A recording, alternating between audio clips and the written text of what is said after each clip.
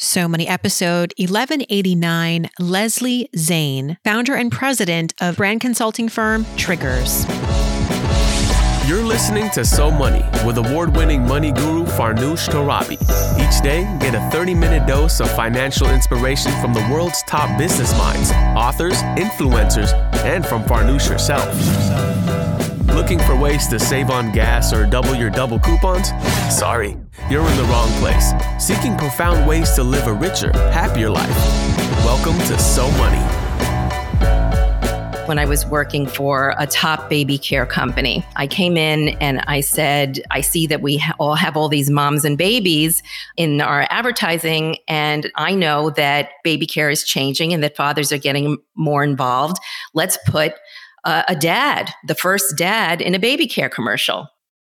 Our guest today is known for her expertise in applying brain science to branding. Welcome to So Money, everybody. Our guest today is Leslie Zane. She is an entrepreneur, founder, and CEO of the brand consulting firm Triggers. She is a Harvard Business School graduate, TEDx speaker, writer, and thought leader. Triggers was the first brand consultancy in the United States founded by a woman.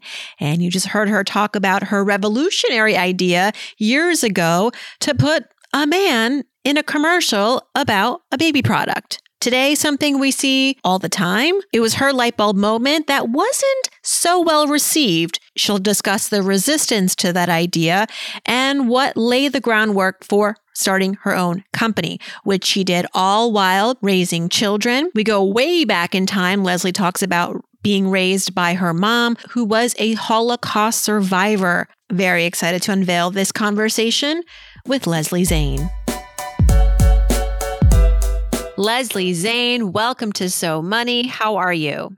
I am good. I am so happy to be here. I love your show, and I think what you do is really important. Well, I will say the same about you. I mean, I wanted to have you on the show not only because you are this incredible female leader who has started a company, a successful company, a working mother through all of that. Your background in the branding world, I think this is in some ways a very interesting topic to talk to consumers about, our audience, just in terms of like how we make consumer choices and the strategy behind branding to maybe get us to make certain financial choices, the science behind it, the brain science. This is all very much your world, but also the personal story of Leslie Zane, right? How you became this founder, and maybe we could start with the world we live in today, Leslie, right? I mean, I just can't get over the devastation of not just COVID, right? But on top of that, the economic recession, and then the women who've lost so many of their jobs and livelihoods in this year, in this past, now it's, what are we in month 14 now of this pandemic? And so women leaving the workforce, you actually wanted to start with a piece of advice for the audience. Anyone listening who's feeling stuck, has lost their job, thinking about leaving, that there's opportunity right now, which we may not always think of in a time like this. But what is your message to maybe a woman who is feeling that pain? Well, thank you so much for asking that question, because I just think this is a tremendous moment of opportunity for women. And I know it's hard to look at it that way because we see the numbers, we see the statistics. 3 million women have left the workforce. We have 2.8 percentage points lower participation in the labor force than we had before. And it sounds awful, but I look at that and I say, hey, maybe this actually is a moment for reinvention. I think that COVID has a real silver lining, which is that we were almost just too overscheduled. Our kids were overscheduled. We had these lives where we were running and flying. And I think this is a moment for everybody to kind of take a step back and think about, what do they want to do differently? What do they want to do next? And maybe this is actually going to be the next wave of small business growth for women. We certainly saw small business growth in the last recession. And I agree that there are similar patterns now where, it was called necessity entrepreneurship in 2008, 2009. The jobs just weren't there. And now I think not only are the jobs not there, but we're also realizing the way we were working wasn't working. And even if we had the job with the benefits, we're like, it wasn't the way we wanted to be spending our time. We weren't feeling valued, perhaps. And I know that that's a very personal story for you too, in how you started your own company. You also felt sort of rejected in your roles at major companies. You had unconventional ideas and you weren't being rewarded for them. If anything, you were maybe ignored. And so maybe talk about your own story next, about how you did just that, where maybe you found your own way. You became a CEO, and that's when people started taking you seriously. Yeah, absolutely. But before I turn to myself, I just want to just say one more thing about women and the opportunity, which is I think everybody has something that they're really good at and that they're better at than everybody else. Maybe a teacher told you that, or a family friend. And I think if women can find that specialty, because that's really what I did in my business, I became a specialist. I think we're becoming a society of specialists. You just have to kind of look around you. There's the pediatric dentist. There's the nutritionist who specializes in ADHD. There's the sleepaway camp that's a specialist in girls soccer and empowering girls through soccer. Think about the precision of that. And I think that that is the kind of opportunity that women can really go after here, where they do have a unique thing that they can offer. And if they lean into that, I think they can be tremendously successful. You're right. I mean, just think about the people that I interview on this show. We had a Latina money expert who's talking about financial freedom. I mean, that's really understanding an audience and their needs and just saying, this is my people. And I think that there is fear sometimes in feeling like you're pigeonholing yourself or you're too niche, you're nichifying too much. But I mean, you're the branding expert. Is that even a real problem? Not that I see, because it's not that you're saying the audience is a niche audience. You're saying that by leaning into something very specific that you're better at than anybody else, you are going to bring value to the world. So you're actually not niching the market. You're just being very precise about what you do better than anybody else. So tell us about, I want you to talk about yourself now. I'm going to make you. Triggers is your brand consulting firm. It's created more than $2 billion in revenue for several brands, from McDonald's to Pepsi to Colgate. And the approach is innovative, and you started this. And so tell me about the beginnings and what prompted you to do this. Perhaps part of it was that you weren't getting what you needed out of corporate America and you wanted to write your own rules. That's exactly right. So I worked at some wonderful companies and I learned a ton there. I worked at Procter & Gamble, which is like the marketing place of the world, Johnson & Johnson, Revlon. And what I was amazed by was that here I was at these blue chip marketing organizations, and success for these businesses, for these brands, was very hit or miss. And I thought, that's strange. Here I am at P&G, and they don't have the best practice for how to build brands and make sure they grow. I just thought that was crazy. And my ideas were always different from everybody else. Like, I was the person in the conference room that everybody looked at like I had three heads. I thought that what people say, what consumers say, couldn't be trusted, that only their behavior could be counted. I felt that we were making a lot of superlative claims that I didn't feel were very effective, but I felt that indirect cues and imagery, symbols, metaphors were more powerful. I felt that we were over-reliant on incentives and discounts versus gaining true loyalty. And I also thought that while all of our ad agencies were telling us your brand can only stand for one thing, I felt that brands actually needed to stand for multiple things. So I was like just this very unconventional thinker. And there was a moment in my, in my corporate career where all of that came to a head. And that's when I was working for a top baby care company. I came in and I said, I see that we all have all these moms and babies in our advertising, and I know that baby care is changing and that fathers are getting more involved. Let's put a dad, the first dad, in a baby care commercial. Uh-oh. I mean, that's even now, if we see that, we're like, it becomes a talking point. Like, did you see that commercial? It's more normal now, obviously, but what year was this? This is 1990, between 1990 and 1993. I was on a 3-year campaign to get the company to put the first father in a baby care commercial. Did they do it? Well, first I got a performance review that said Leslie is too passionate about putting fathers in advertising, and this is an executional concern, not a strategic one. And that was just like a knife in my heart. I had worked at Bain & Company. I had always been told that I was incredibly strategic. I was so insulted and really hurt, but it didn't stop me because I'm crazy. I kept fighting for it.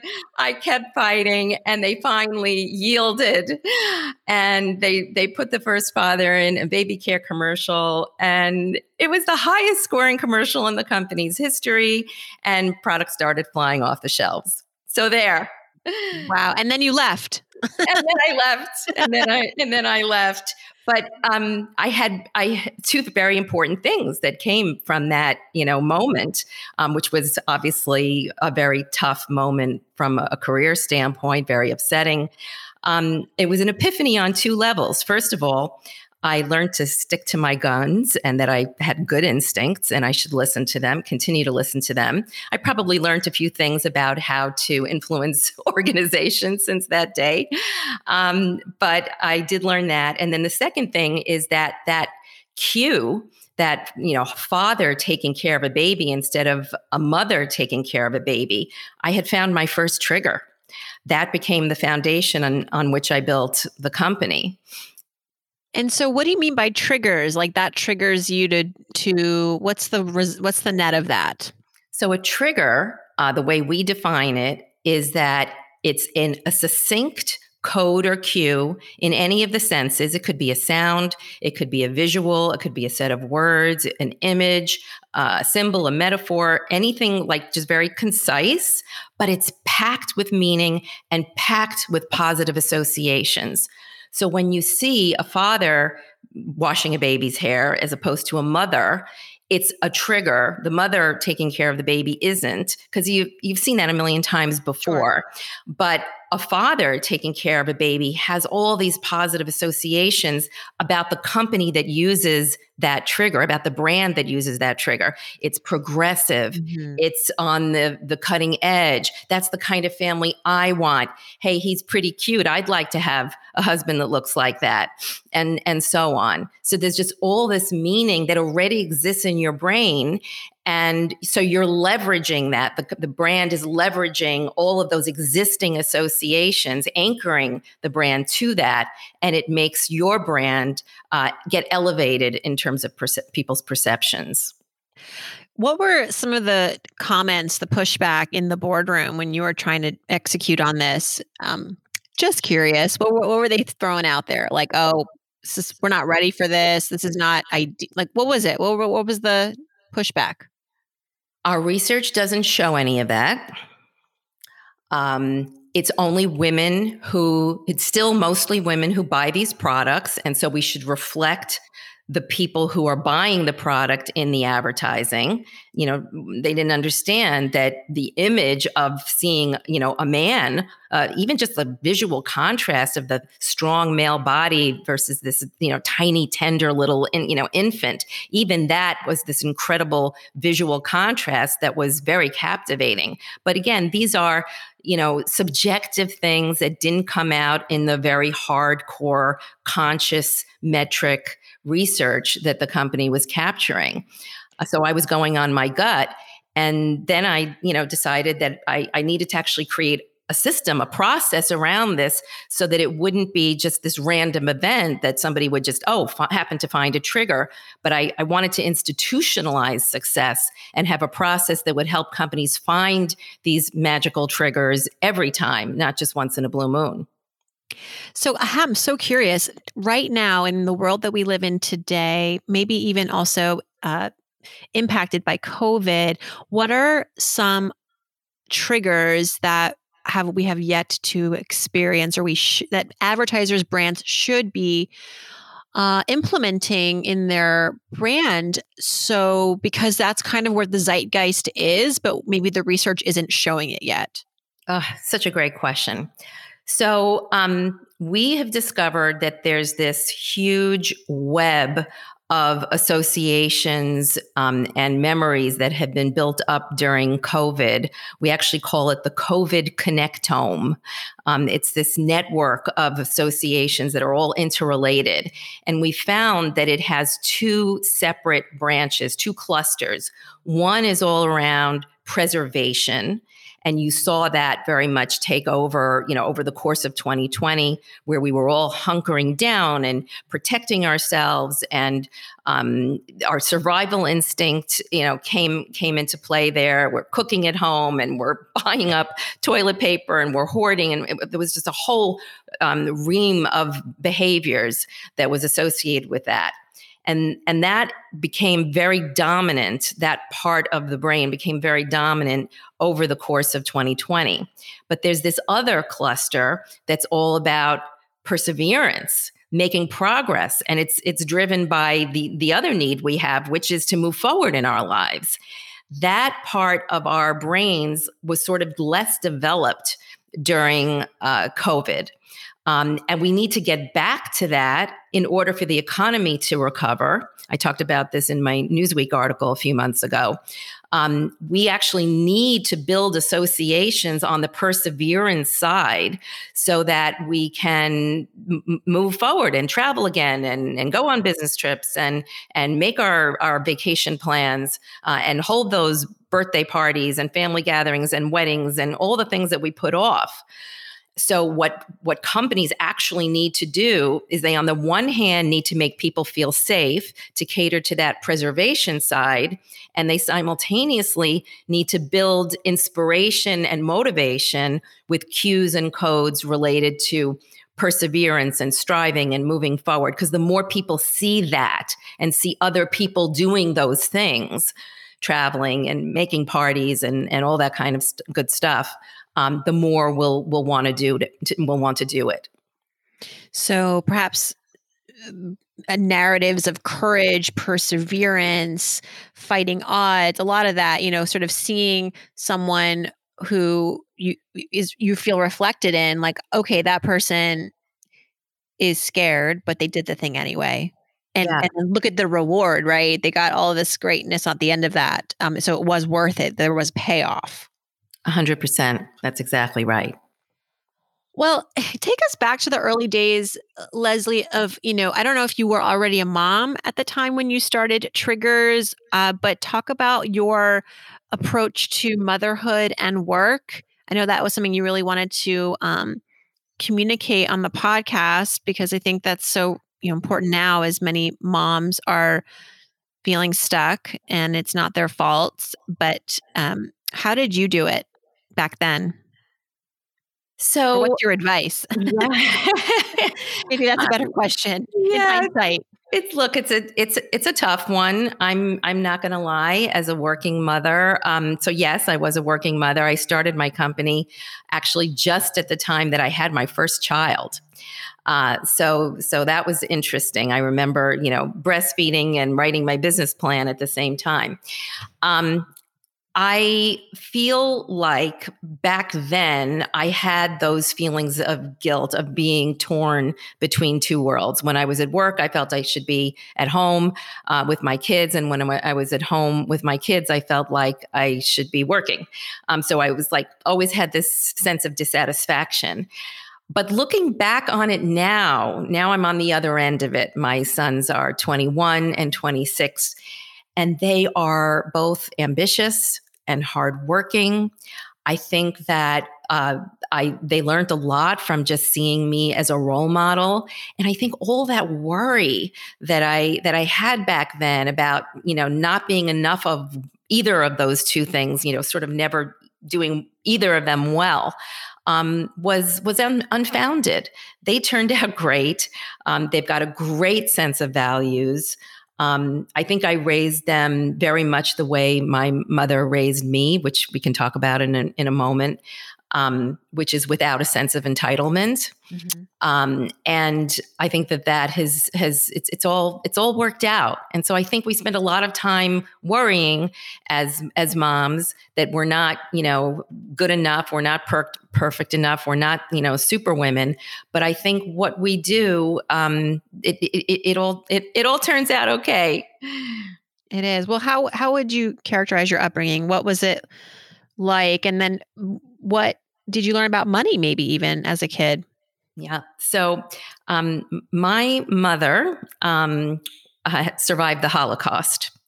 So she was 7 years old when she came to this country from Antwerp, Belgium. Her father put the whole family in got a freighter to take them across the ocean. And on the second night that the boat was traveling, they were hit by a German submarine, a U-2 boat, and the boat went down. The freighter sank. And they were rushed into lifeboats. And my mother sat in the middle of the ocean for 8 days and 8 nights at 7 years old with her parents in a lifeboat with 24 sailors without any food or water. Mm. So that's my mother's background. Oh. Now, you can only imagine what that means in terms of how you're going to raise your children.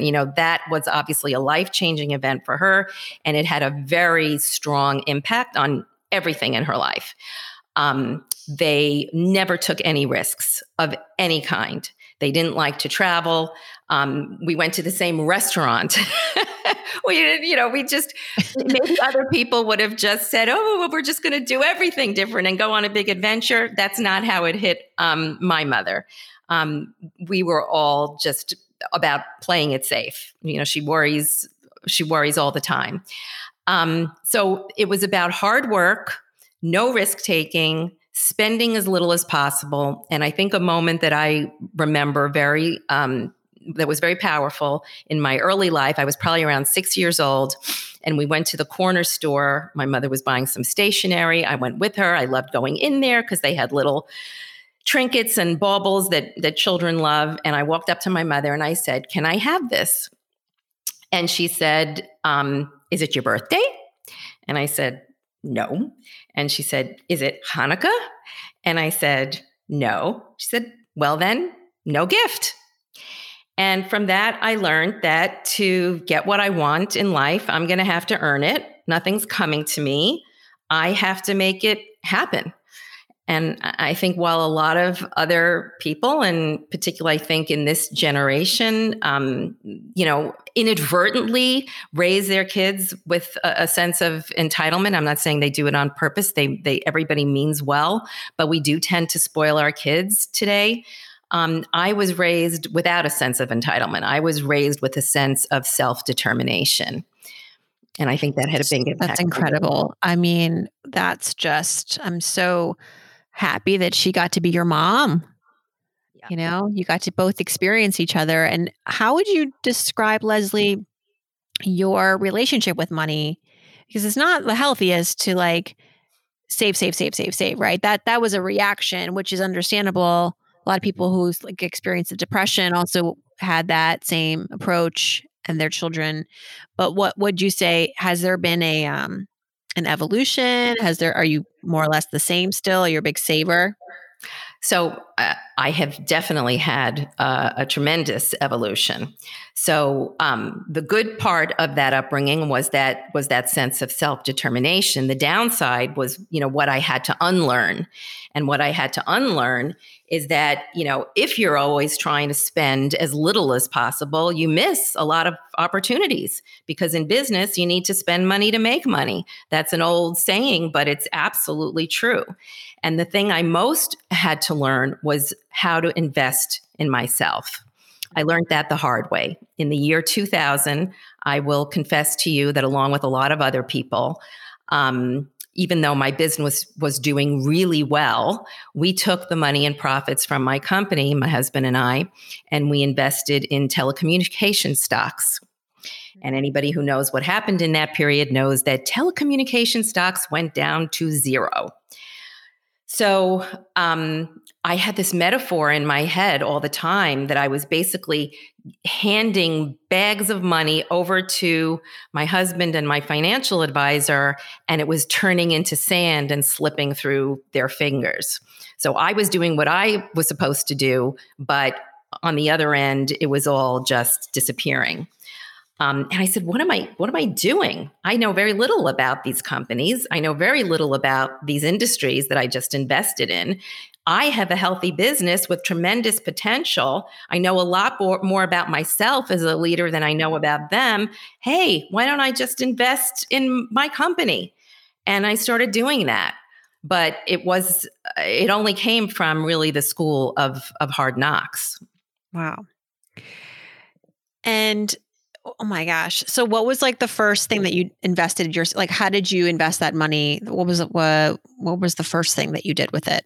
I started hiring some additional consultants and spending on developing our branding and, hiring a digital strategist and so on. But that it's not something that I think we are automatically educated to do, particularly as women, to invest in ourselves. And I understand that along the way, also you learned that you were underpricing yourself. So, investing in the business is one thing, but also charging enough is important too, to bring in the value that is deserved. How did you come to that realization? Was there a moment where you're like, oh my gosh, my competitors are getting paid more, or, someone told you? Yeah, this was a tremendous epiphany for us. I do think that women undersell ourselves all the time. We undervalue what we do. Basically, we were probably charging 25% of what we needed to be charging. And it took a client telling me that. So we did this project. We followed a giant multinational consulting firm whose name starts with an M. I'm sure you know who it is. Mm-hmm. The chief marketing officer came out after we had finished our project and said, "Oh my God, you guys are amazing. So many other consulting firms have taken a crack at this and nobody was able to turn around the business. The business had been declining for 20 years. And we came in and we used our triggers approach and it worked. And the business turned around and they started growing again. And they had, multiple months of consecutive healthy growth, and the others hadn't moved the needle. And he basically said, we spent $7 million on this other firm. They didn't move the needle. We spent a fraction of that on you, and you turned around our business. That's amazing. Mm-hmm. And I don't even remember what I said at that moment, because, that's like one of the, like in the movies, like when you everything's in slow motion. Everything's in slow motion and you're hearing music and you're like in another world. But I just thought, what an idiot I am. Oh my God. Our work is better, more effective, and I am charging a fraction of what everyone else is charging. And what I realized from that, and I knew it as a brand person, but I just didn't know it for myself, is that you can't just think about price as a number. Price is a signal of quality. In our case, it was a signal of effectiveness. And we should know that, right? Because we will spend $50 on a jar of skin cream from Estee Lauder or Lancome and only $10 on the jar from Olay. But price is not just about quantity. You actually have to think of it as a communications vehicle. It's a sign of your value. And we were undervaluing ourselves. And I've been in that case. I've been in that shoe. Not the $7 million wake up call, but hearing about what others in my sphere might have charged, and I look and they got no results for the client. It's good information at the very least. Like, okay, good to know. I'm going to put that in my back pocket because the next time I negotiate, I have a reference point. Just because that client got $7 million. Does that mean that the work is actually worth $7 million? That's a question. It obviously wasn't, and we didn't go and then start charging $7 million. Does that mean that you're worth $7 million, right? Is that the new bar now because you found out someone else made $7 million and didn't do the work? But so now you're at least worth $7 million. Well, you're at least worth like 7 times 7. How do you measure up against that metric? What was like the next time you went out there? Like, did you charge that $7 million or did you charge, you don't have to tell me specific numbers. But. No, we did not charge the $7 million because I think that's atrocious. Right. I mean, so I think it's atrocious. Right. But I absolutely did increase our prices. And I tried to keep remembering that I need to price according to the value delivered, not some random number that I think somebody else has in their head. But I do think that women very often do undersell themselves because of some, I think, psychological things that go on in our heads, like, it's going to be considered too aggressive, or I don't want to impose, or I want to be liked, or I want them to think I'm nice. I mean, really silly things that have no role in the world of business. But we get caught up in those. And again, I think they're unconscious. I think they're subconscious. We don't consciously think about them, but I think it has the impact of making us very often underprice ourselves. Well, you are the expert of the subconscious, Leslie. Thank you so much for spending part of your day with us to talk a little bit about your background, your tenacity, starting your company. I mean, these stories are going to stay with me for a while. You gave us so many gifts in this 30 minutes. Thank you so much. My pleasure. It was such a joy to be here with you today. Thanks so much to Leslie for joining us. You can learn more about her at triggers.com. And on the So Money podcast website, I'll include links to Leslie's articles. See you back here on Friday for Ask Farnoosh. I hope your day is so money.